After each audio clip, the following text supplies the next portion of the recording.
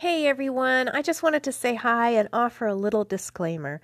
I have to admit, I have a cold, but I wanted to get today's recording out there, so I hope you'll forgive the way I sound and enjoy today's episode.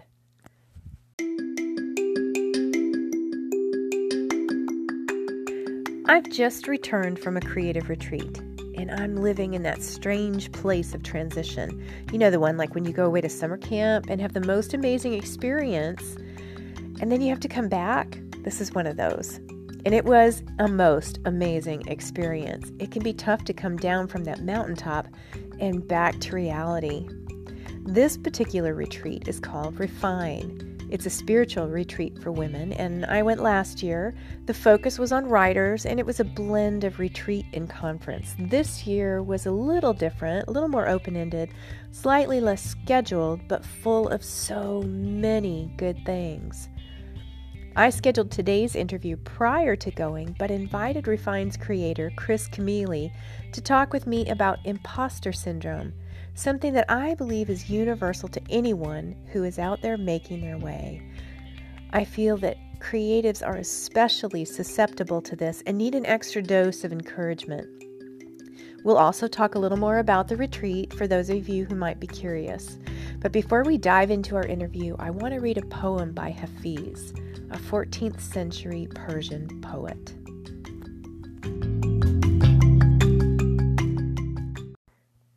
We have not come to take prisoners, by Hafiz. We have not come here to take prisoners, but to surrender ever more deeply to freedom and joy. We have not come into this exquisite world to hold ourselves hostage from love. Run, my dear, from anything that may not strengthen your precious budding wings. Run like hell, my dear, from anyone likely to put a sharp knife into the sacred, tender vision of your beautiful heart. We have a duty to befriend those aspects of obedience that stand outside of our house and shout to our reason, oh, please, come out and play. For we have not come here to take prisoners or to confine our wondrous spirits, but to experience ever and ever more deeply our divine courage, freedom, and light. Today, I want to introduce Chris Camille. There are no words to describe Chris. She is a remarkable person. She facilitates these incredible experiences for women to gather. They're called Refine, and they happen once a year at a beautiful place in Ohio that is just an invitation to holy. It's so amazing.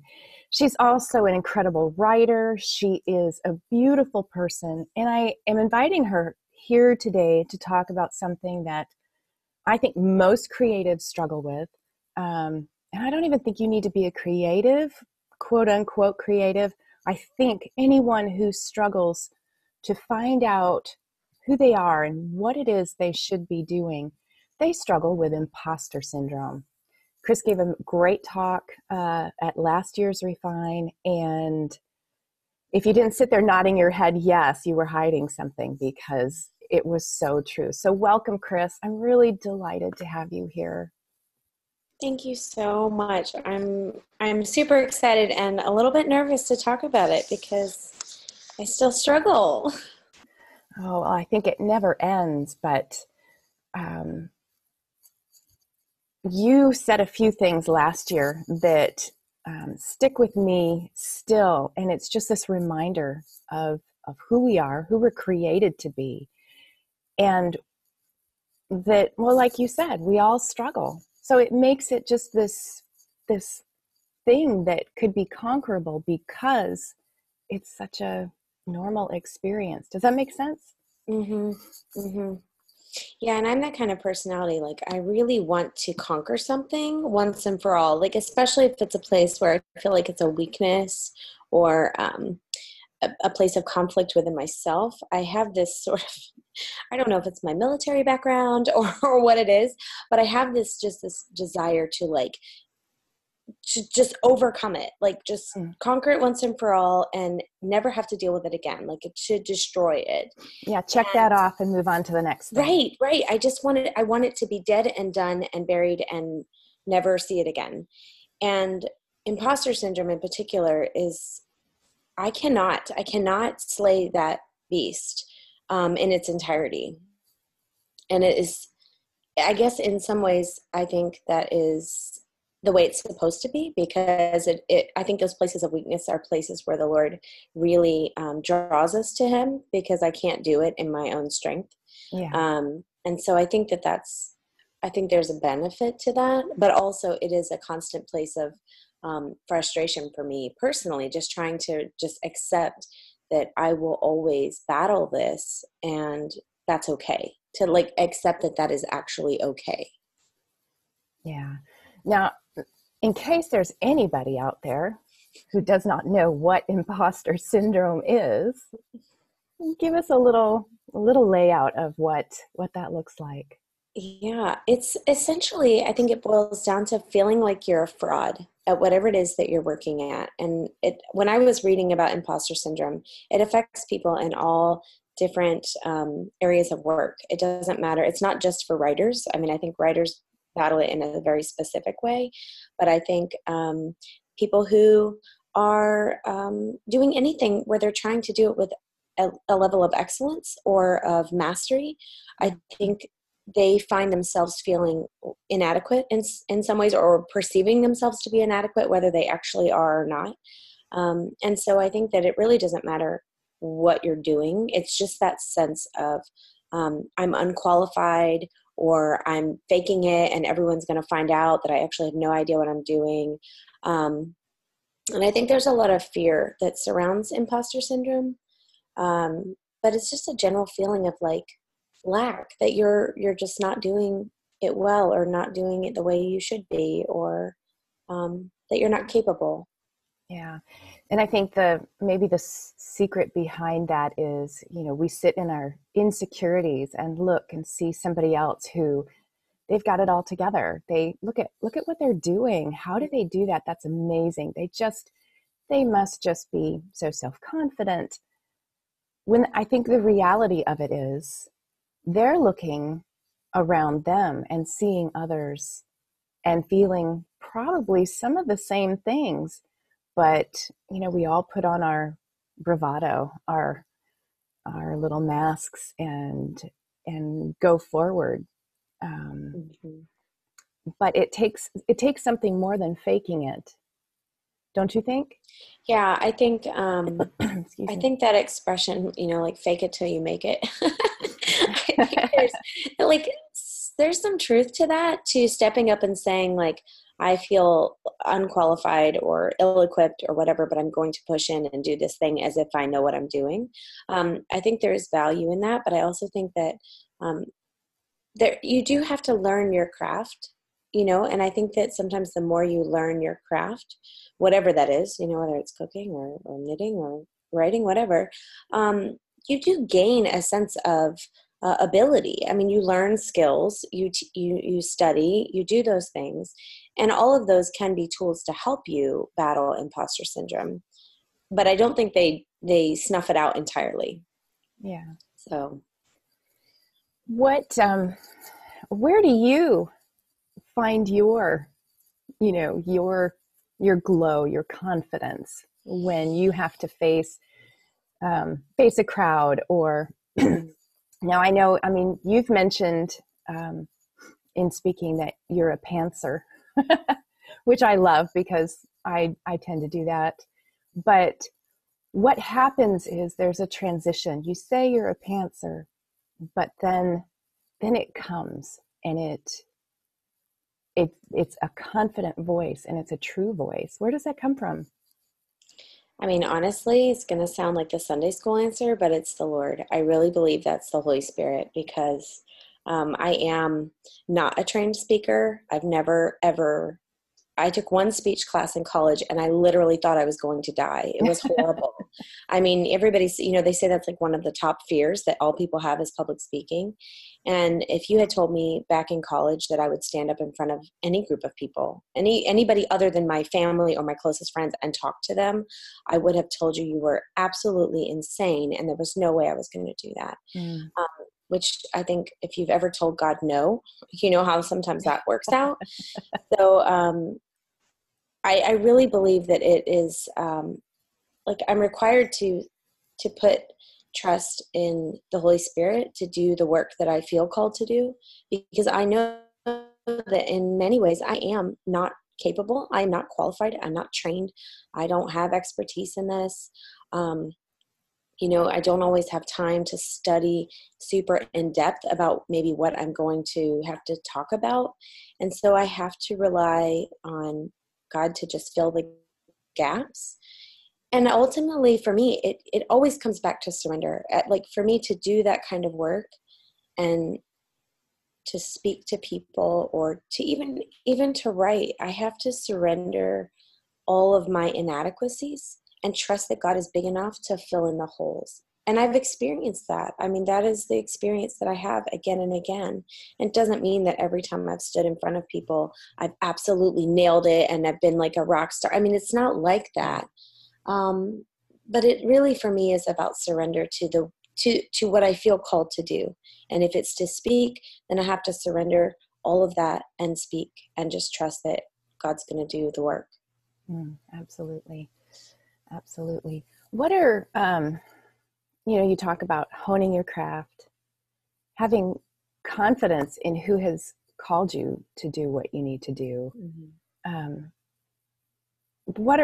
there other things that underpin that? I'm trying to remember back to what you spoke on. Just the encouragement. Where do you go for that? Beside, scripture first, right. But where do you go for, what are some nuggets of advice you'd give somebody who says, well, I kind of know all that, but how does that work for me? Right. I look at other writers, and particularly, so I'm speaking obviously just for me, and my field is writing and, hosting Refine. So that's really where I'm speaking from. But this, I think, can apply to anybody regardless of what field you're in. So just to say, for me, because it's writing and speaking in this season of life, I look to other people who are doing that work. I look to other people who are doing that work well. And I try to pay attention to what they're doing and how they're doing it, in the sense of like studying, learning from them, learning from watching them, and reading, lots and lots of reading to kind of help find my own voice. Because I think part of it, and in the world, there's a lot of conversation about finding your voice. Who are you? What does it sound like when you say them? And I think that, ultimately imposter syndrome, I think navigating imposter syndrome requires a lot of soul work. And so it's really kind of like getting to know yourself and uncovering those places where you feel deficient and where you feel weak and where you feel like a phony or a faker. And doing the self-work that it takes to get to the root of those things. And I think when you start to unpack that stuff, and where is it coming from, and why do you feel this way? Why do you think these thoughts, that tell you you can't do this work? Where does that come from? I think when you start to uncover that, you're on your pathway to actually healing. You start healing. And when that healing process begins, you do find a confidence that you didn't necessarily know was inside of you, because you're becoming more and more your true self through being made whole, by those places, those wounds being really truly healed. Because I think that healing is permanent. Like, I think that when God heals something in us that's really broken, he heals it like it's done. Like he heals it forever. Yeah. And so it's it really, I think imposter syndrome requires a lot of just internal work. Mm-hmm. And so I look to people who are doing that work too. I look out there and I say, who's doing this and how are they doing this? How are they, because if you watch someone long enough, and I mean, we're a voyeuristic society with social media, so Right. we can watch each other all day long. When you watch someone work long enough, you can see a shift in them. You can see growth. And so I'm looking at people who I feel like are growing and actively investing in themselves to grow. And I use them as sort of like mentors, and role models in this way that I want to be where that person is, not in the sense of like, I want to achieve what they've achieved or build what they've built, but in the sense of being a whole person who can embrace her voice or the way she sees the world and recognize like, it's okay. Because I feel like imposter syndrome is all of us going, I need somebody to say it's okay that I do this. Yeah. And I don't know why we feel like we need permission all the time. That's a whole other podcast. But I think that that's part of it, is learning to give ourselves permission. Yeah. Well, you mentioned something about being a voyeuristic society. We are exposed to so much.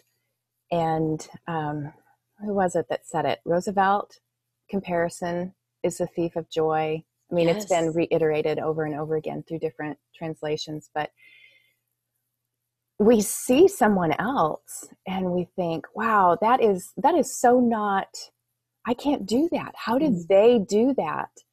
And the more we see, and I think the more we get blinded by celebrity, we feel like, well, I don't look like that, so I can't, why bother?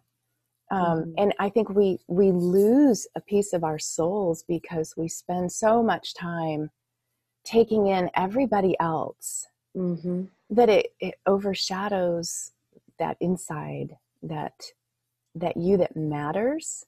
And it becomes easy to shut that down. And I think it gets harder and harder, even like to fake it to make it, because there's just so much out there. Yeah. So. Well, I think you have to guard yourself. And I'm learning this again and again because I love social media. I have a love-hate relationship with it. In good moments, I absolutely love it because I'm a people person. And so it just fills me in a very fulfilling way. I love people. Yeah. But then the flip side of that for me is that I don't know when to push back from the table sometimes. And I know when it's happening, when I need to get up and walk away because I lose myself. I start to feel like I can't do the work that I'm called to do. Imposter syndrome becomes very loud. It becomes almost like overwhelmingly loud. It deafens everything else. And I know when I hit those seasons where I've been consuming and, watching other people and, it's not all bad. Like I'm being inspired by them. I'm learning from them.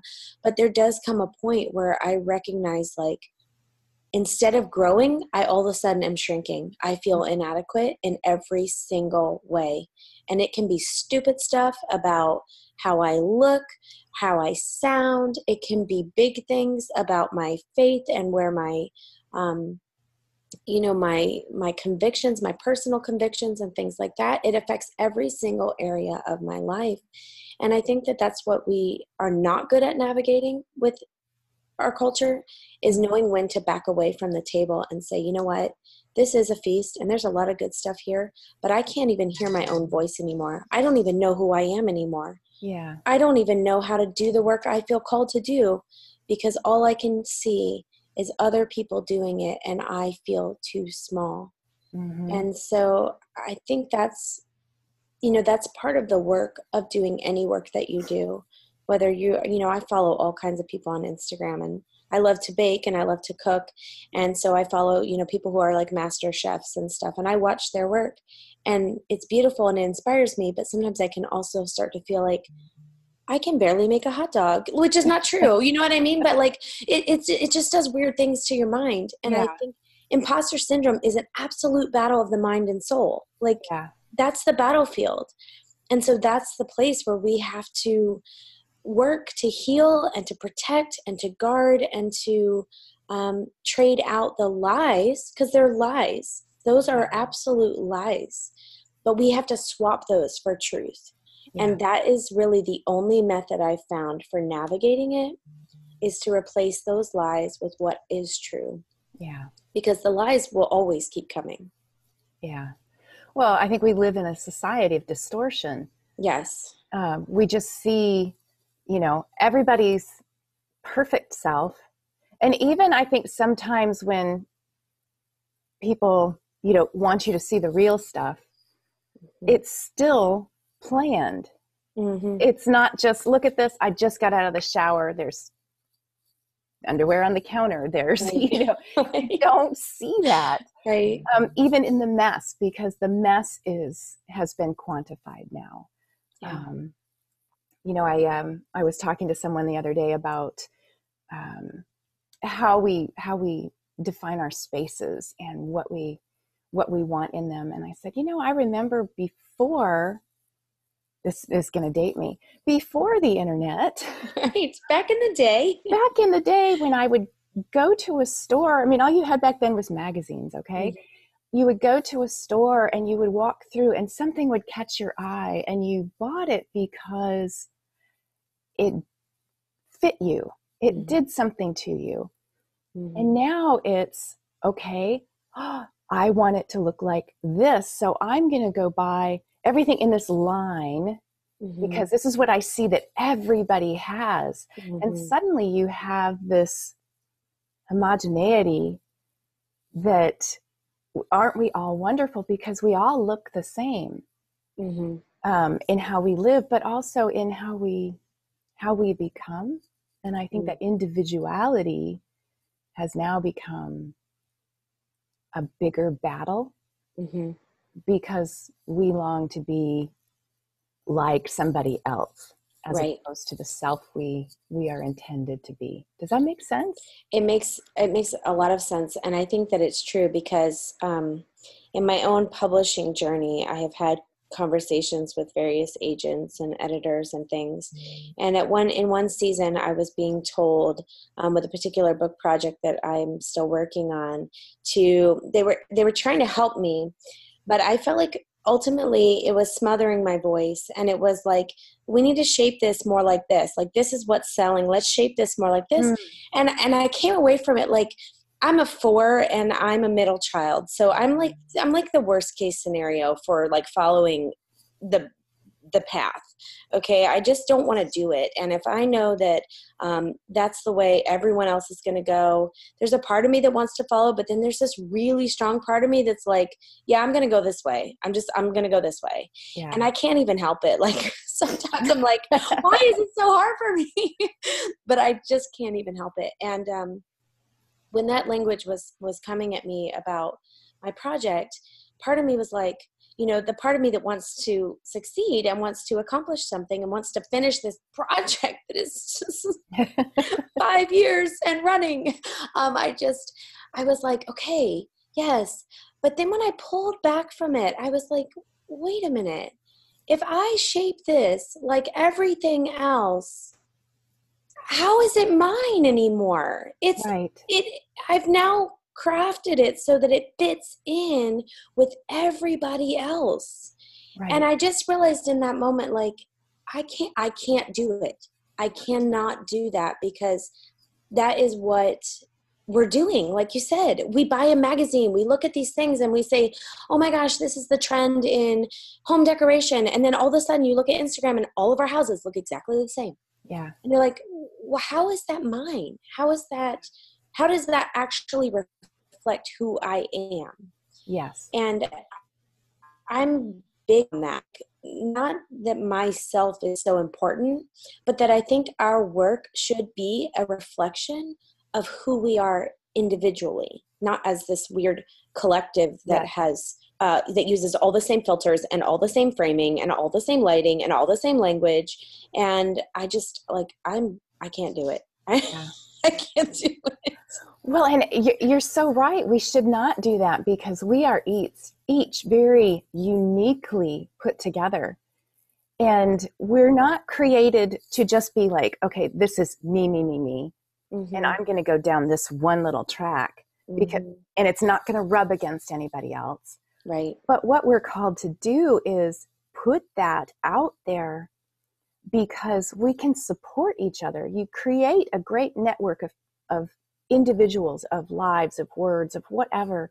When you interlace those places and we become better, not because we're the same, but because our differences come together and make it stronger. Yes. And in writing, if you craft it more like somebody else, what are you really saying? Right. What are you really saying? When all the books out there, and this is kind of funny because you start to watch, over like 1 year, this book cover, well, suddenly everybody, there was a while there where everybody had like the picture of a back of a woman's head with a messy bun and right. words, and then it goes to, you can tell when a book was published based on what kind of imagery you're seeing. And right. It's like, what's wrong with the different voice? What's wrong with somebody who says something a different way? Mm-hmm. And even though we are all each very, very unique, there are people desperate and thirsty to hear what it is you're bringing to the table, because that's part of the bigger plan and scheme, to not be all the same and to accept the differences, no matter what those differences are. Because if you accept the fact that God has created everything there is, we have an obligation to see that. I'm rambling, but does that make any sense? Yes, I think it's true. And I don't know, I think you could talk a long time why as a culture we are drawn to the same. Like, why is it that if something is the same, everyone wants to emulate it, and then all of a sudden there's less and less variety and we're all going for the same thing? Well, it's safe.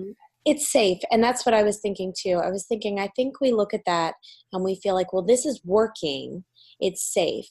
But I don't know if it's age. I don't know if it's just, I think part of it's just the way God has been working in my own life. But I kind of look at those things that are safe, and I kind of just like, I look at it, I think about it, and then I just go the other direction. Like sometimes I'm frustrated by that in myself, because I think this works. Like, look at this, it's working. This is what works. And you choose to go this way where it may not work. Like, does that seem like a wise decision? But there's just this part of me that's like, yeah, I don't know. I don't want to do it just because it's safe. You know what I mean? Yeah. No, but imposter syndrome makes you think that that's what you need to do. Mm-hmm. To follow the safe path. Yeah. Because it's too risky out here. If you go this way, that's too risky. Right. Well, and then you bring up fear, which right. I think that drives imposter syndrome, because it shuts us down from our own voice and right. wants us to model after something that isn't ours.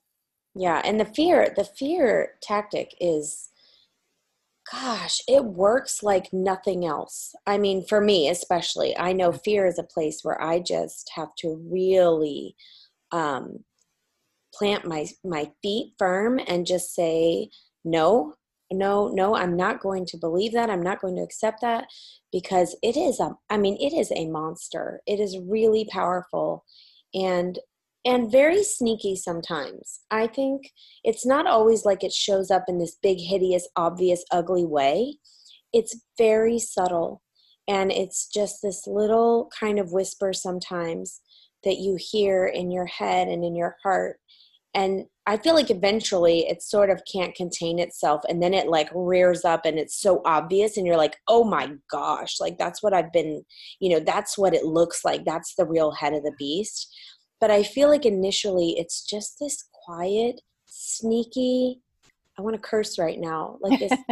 Can I curse on this podcast? Yes, you can curse on this podcast. It's this quiet, sneaky bastard that just like comes in there and is telling you all these horrible things that are not true. Yeah.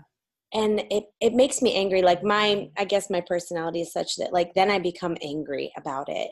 And that's actually when I'm motivated then to push back, is when I finally, that anger rises up in me that like, no, this is not okay. I'm not going to succumb to this. And so then I'm able to fight. But sometimes you're not able to fight. You just hear it and you receive it, and it becomes this truth to you, and it can just suffocate you. Yeah.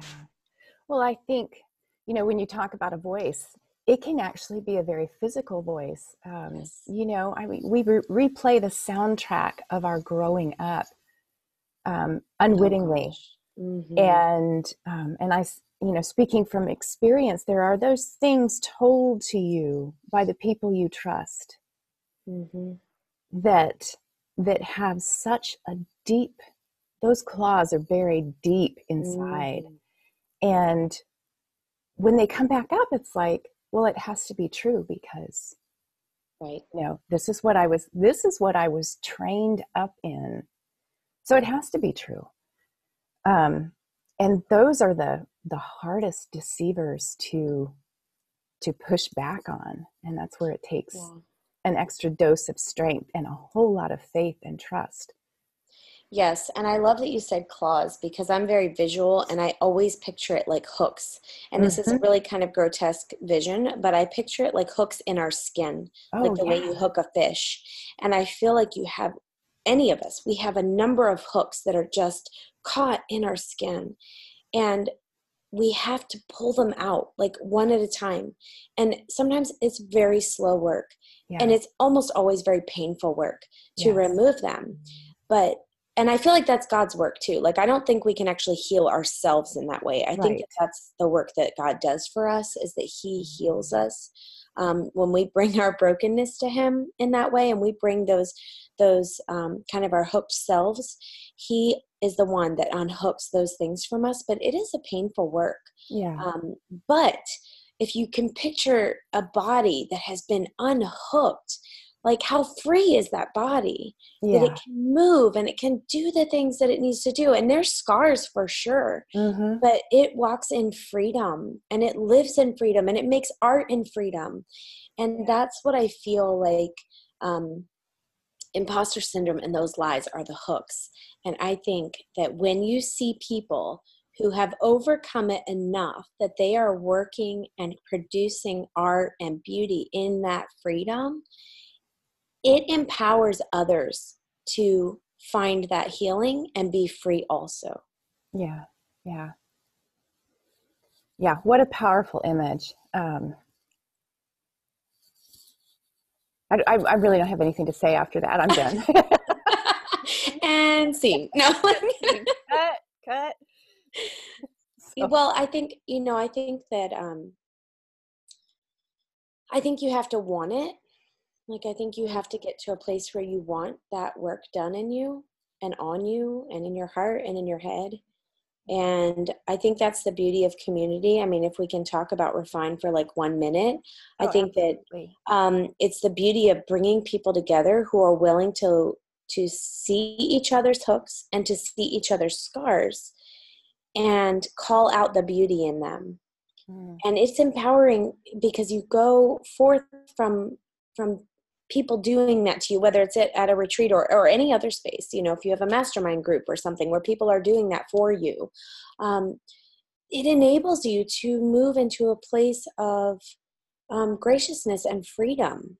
And what's produced from that, to me, I think, is always the better work. Always. Yeah. I think you can write, in the writing world, sometimes people say like, you can't write about something till you're through it, that's the stronger work. And I think that's true to a point. And I think it depends. I feel like it's not a hard and fast rule. I think sometimes writing through the thing can be very powerful writing. But I think that's the work, is that you're in a space where people are coming alongside you and calling out those things and helping unhook. God does the work, but we're the hands and feet. We have to help each other. We have to call those things out in each other, those lies, and say, you are not this thing that you heard from the time you were born until you were 18 and left home. You are not these things. Yeah. And I think that that's what we can do for each other. Any of us who battle with imposter syndrome, we can be those truth tellers to each other. Mm-hmm. And in doing that, we become like resuscitators, like we're like all walking around resuscitating each other. But I love that because it is. And resuscitation doesn't happen at a distance. No, it can't. You have to touch. You have to be intimately connected. And I don't think we can do that if we're just, bouncing off each other, whether it's online or, just walking down the street or whatever. Mm-hmm. It requires you literally to get in the face of somebody else. Right. And then it takes tremendous strength to receive it as well. Yes. It takes weakness, which is, it takes remarkable strength. This is the dichotomy. It's, the paradox. Tremendous weakness, that openness takes remarkable strength. And Refine is a place that you are safe to do that, to allow weakness. Just thinking about resuscitation, I'm not even sure where that just came to mind, but I feel like Refine is a place where you can come gasping. Yes. You can come absolutely constricted. And the work that happens in community is like nothing else. I mean, yeah. And it's risky because community is where a lot of us get hurt too. Oh yeah. Yeah. So there's a real risk there. But I don't know. God is so gracious. And I think when you come constricted and you come gasping and you come in need, God is so merciful to you. Mm-hmm. I mean, that's all I've seen. That is the only thing I've ever seen. So I feel like I can speak that as a truth because I have never seen it go any other way. Yeah. In a safe community like that. I'm not necessarily talking about all community groups, but I think when you come really aware of your struggles to a place where God is moving and working and where you want him to fix it, he does. He just does. Yeah. Well, I know there's going to be folks listening now that they've heard about Refine a little bit, might be curious. Right. What's coming next? Are you at liberty to, give a hint of, you don't have to give anything away, but, share some information where people can look for Refine and look for what's coming in 2020, which sounds so strange, 2020. But isn't that weird? But we all know it's going to be here in a skinny minute. I mean, it comes so fast. But we are going back next year to the same place, to Our Lady of the Pines. It's around the same time period. It starts, next year's retreat is March 19th through the 22nd, I believe. So it's a Thursday to a Sunday. The theme, which I haven't said anywhere, which I'll say here, is pilgrimage. Oh. And I am still praying through the vision of what that will look like. But I know without a doubt that is the theme. So it'll be an interesting year walking with the Lord, trying to see, like, what does that mean? What do we do with that? But all the details will be up on the website, which is refineretreat.com. So. Okay.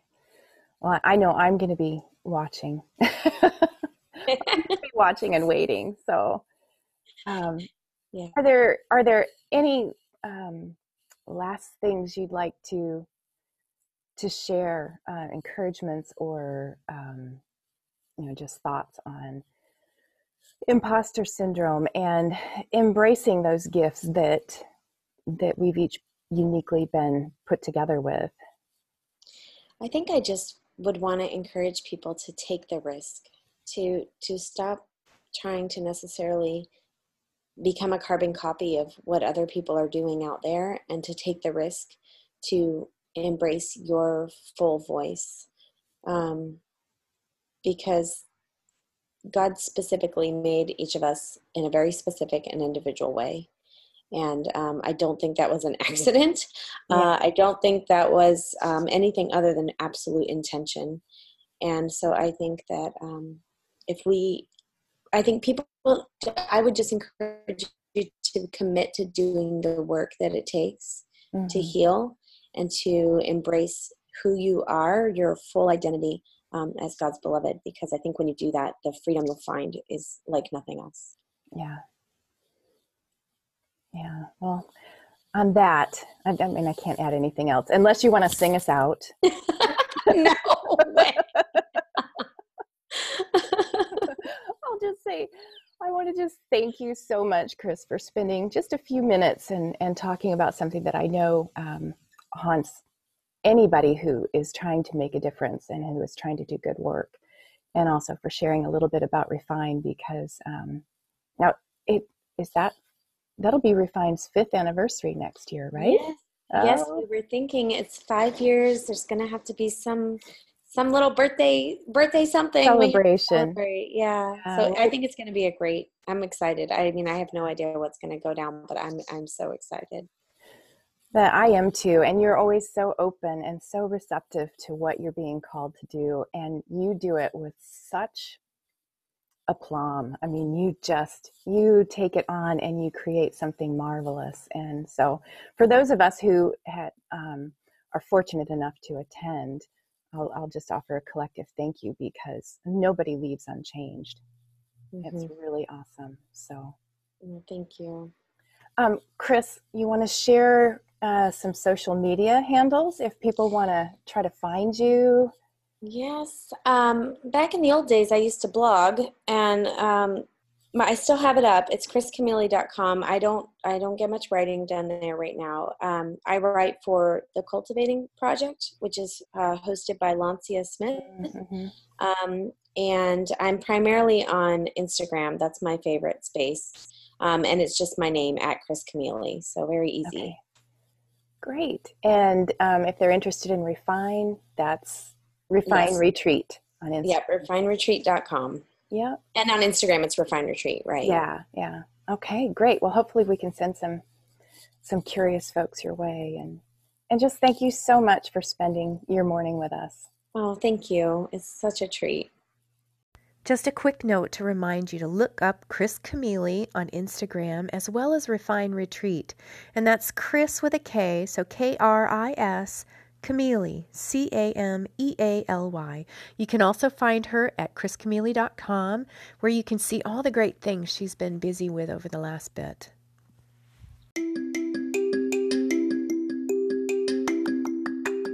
That's it for today. I hope you found a welcome here, a creative hospitality here, a place you belong. The generative process is one of growth, and when we can share that without falling into the trap of comparison, we can find that place to belong. Let's continue to compare notes, not compare ourselves. Let's learn and grow together, shall we? Please follow Poetkind on Instagram and Twitter. That's Poetkind Podcast, all one word. And join in our conversation. Message us, and you can connect via email at poetkindpodcast@gmail.com. Send us what you're thinking. Send us your ideas, recommendations for guests, your poetry. We want to provide more of what you want to hear. And remember, if you like what you find here, leave us a review on your preferred listening platform. When you do this, it lets them know we're bringing something good to the table. So until next time, be generative. Create the life you long for now and enjoy today.